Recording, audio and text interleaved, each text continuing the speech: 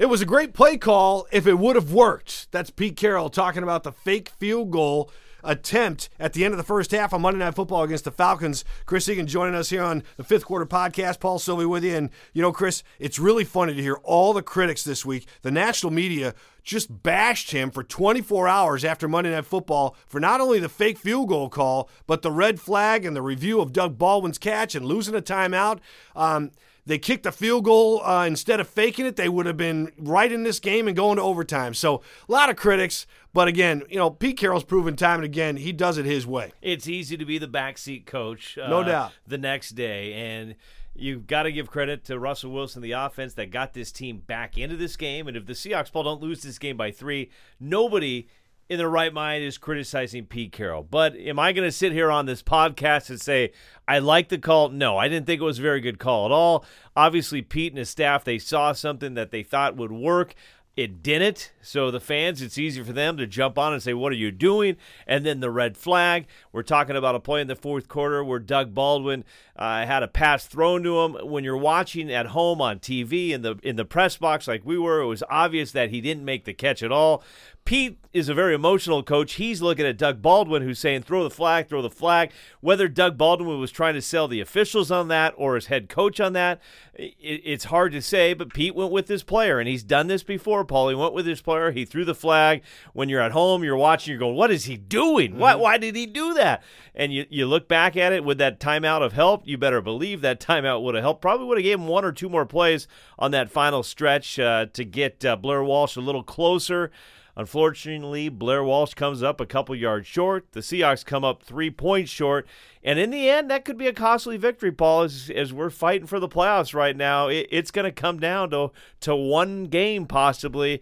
And I think right now, if you're a Seahawk player or fan or whatever, it's all about the NFC West right now, Paul. You've got to find a way to win the NFC West because there are some good teams in the NFC, and I'm not sure the Seahawks are going to grab one of those wild card spots. I don't think it's there for them.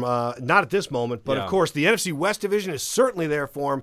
All these people that think the sky is falling, you know, it's like, no, it's not. No. This Seahawks team is 1 game behind the first place Rams. They have a game against them coming up in December. The Rams have a brutal schedule coming up. They've got the Eagles at home, the Saints at home. Well, that's the thing. I mean, they got the Saints next week. The Seahawks got the 49ers. So all these bandwagon people are like, oh, it's done. We're over. We're on it. Next Sunday, we're going to be tied in first place again. Right, and then you're more going than likely. Yeah, and I agree with you. So, I mean, I just think that this it's premature talk about the sky is falling with the Seahawks team. I mean, as long as Russell Wilson is healthy, they have a chance to win football games. That front seven, say what you want. They held Matt Ryan to about 195 yards passing. He was under 200 for the first time in a long time. I know. I mean, you got to give the front seven credit. You got to give that secondary some credit. But again, they're going up against last year's MVP, and they're going against what I think is the best receiver in the NFL in Julio Jones. Yeah. That's a tall order, and you still had a chance to win this football game in the end, despite the questionable calls from the coaches. So, Chris,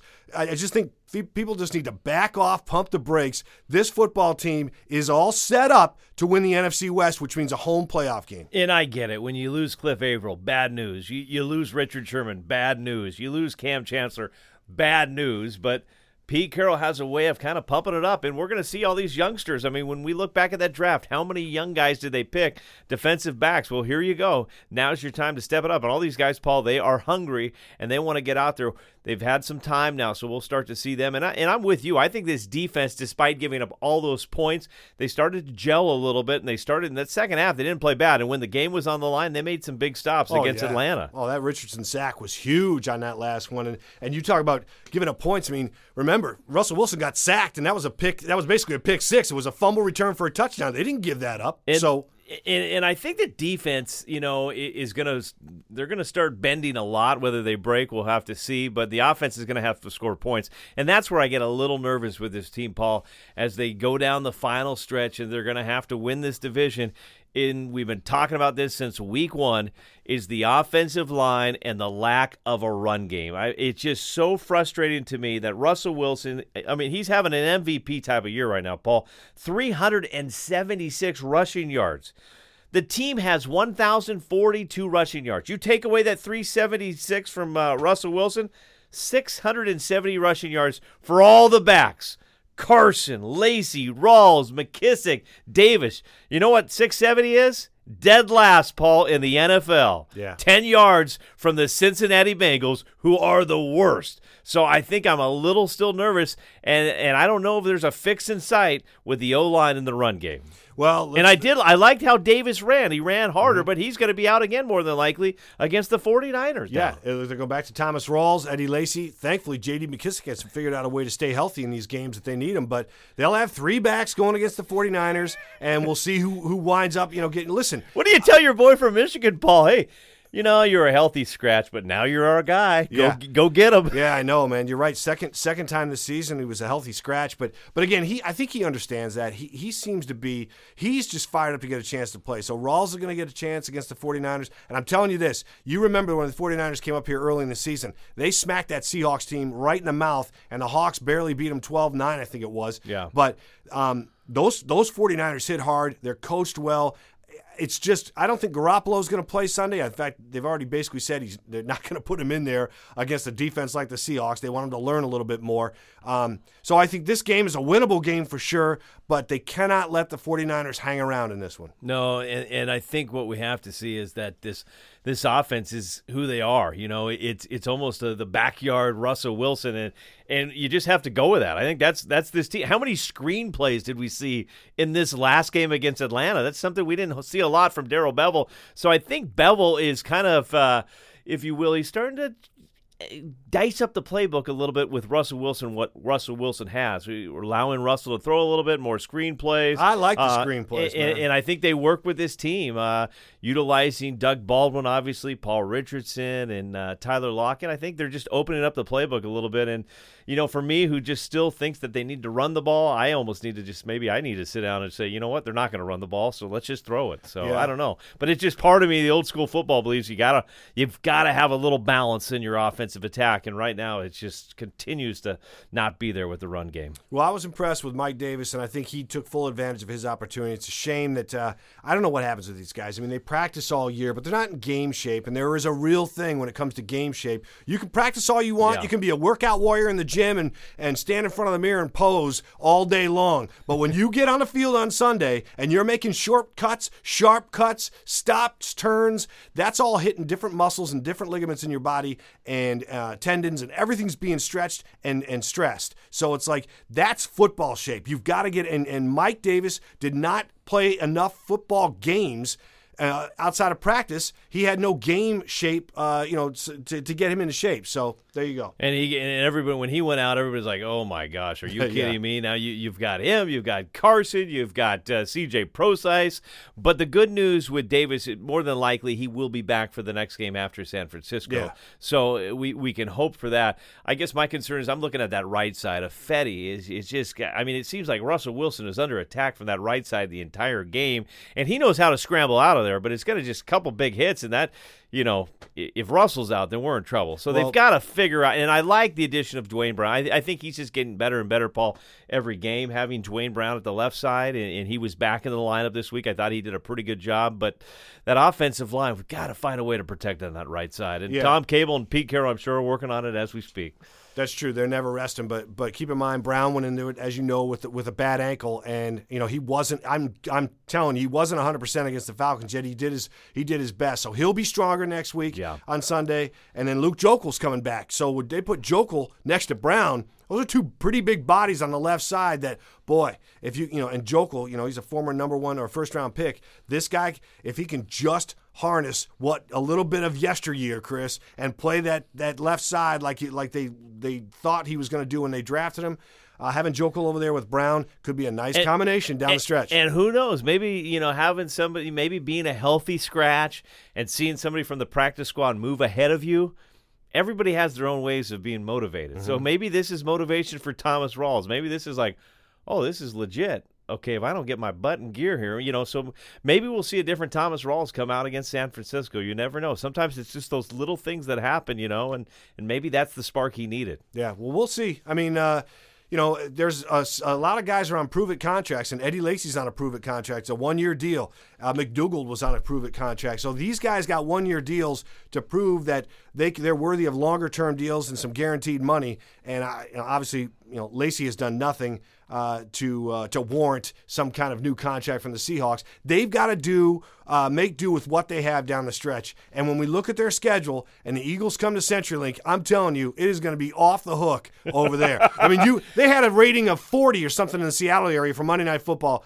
That rating for Sunday Night Football against the Eagles, prime time on King 5, that's going to be a big number. And then the fifth quarter with Paul Silvi and the Hall of Famer Warren Moon. Paul, though, that game could be the battle of the MVPs. I'm beginning on this podcast right now the Russell Wilson for MVP campaign. I'm getting it going right now. He's having MVP numbers. He's leading this team right now, Paul. Carson Wentz versus Russell Wilson. Winner gets the MVP in my mind. Come on, man. The Eagles have one loss, and the Seahawks have what? They'll be liable to be. They could be at 4 or 5. You never know what's going to happen. Wentz has got a few more help, on. Listen, you've got an MVP he's got to lead his team to a high ground, and the Eagles are headed to the NFC Championship game the way they're playing right now. You go with the guy who's getting you there. Listen, there was an argument, I'll agree with you, 2 weeks ago. Sure. There was an argument for Russell Wilson, but they've got to figure out a way to turn it If they on. beat the Eagles, Paul, are you willing to jump on my campaign here? You know what's funny? Somebody said, who the MVP is, Egan? They said it's Aaron Rodgers. And I'm like, Aaron Rodgers? Yeah. Just look what he's done with not playing. His team stinks. So that's how valuable he is for his team. Yeah, but no, San Francisco's good. You've been down there before. You've watched a lot of games down there in Santa Clara. I just feel like the atmosphere is going to be dead for the 49ers. There's probably going to be more Seahawks fans than the 49er fans down there. I just think if the Seahawks go down there and lay an egg, I'll be very surprised. Oh, it'd be disappointing, Chris, if they don't go down there and take care of business. And they've got to. I think they'll have some extra motivation after the Monday night game. But remember, this is a 49ers organization that has basically come out and said, yeah, we're rebuilding. They sent out a note. I don't know if it was an email or a letter, but to their season ticket holders, and they said, does it matter to you about the in-stadium experience, whether the team wins or loses? And it's like, are you kidding me? These guys are paying thousands of dollars for tickets, and you're asking them if they care if the team wins? No, I just want to hear good music and watch a great halftime show. That's how they do it in California. I guess so, man. No, but I don't know. And I'm with you. I think we go back to the beginning of this as we wrap it up, Paul. And I think the big thing coming out of that Atlanta game is that was a game when you looked at the schedule when we were sitting here in the first week of the podcast, we're saying that was a losable game. That was possibly a game we were going to lose, and we knew that. So for all these Seahawk fans out there that are driving around, listening to this podcast, they're like, I'm done with this team. We're out. Come on. Yeah. It's if you lose to San Francisco, then we have a point. But this was a very good Falcons team that's starting to find themselves, starting to get in a groove. Sark's trying to finally punch in the right things with that offense. They did it against the Dallas Cowboys. They look really good. They came out against the Seahawks on Monday night. They played good. So this is a good Falcons team that we just lost to. It's not the end of the world. You're only one game back in the division. You still host the Rams. You win that game, and we're even. We win the tiebreaker there. So all you have to do is win the NFC West, and you're hosting a playoff spot. So Seahawk fans, settle down. Yeah, and remember, this was the first game ever without Cam and Richard in the lineup, with both of those guys out. And so give the secondary a little bit of a break, man. They're playing together in that kind of, and they lost Shaq Griffin in the first quarter to a concussion. Now you've lost 3 of the 4 starting DBs. So Earl Thomas is all you had back there, and let these guys play together for a couple of games before you make any rash judgments. But and back off Pete Carroll, man. I mean, the guy took a shot on Monday night. It didn't work out. So what? Look what he's brought to this team in this town. He's won 11 straight going to that game on Monday night, and everybody acted like he was like 0-13 after that call. Paul, I think it was a bad call, but he's made so many good ones over the years, too, that nobody really takes time to talk about those. Yeah, so. Well, all right. All right, that's going to do it for us. We'll see you next week.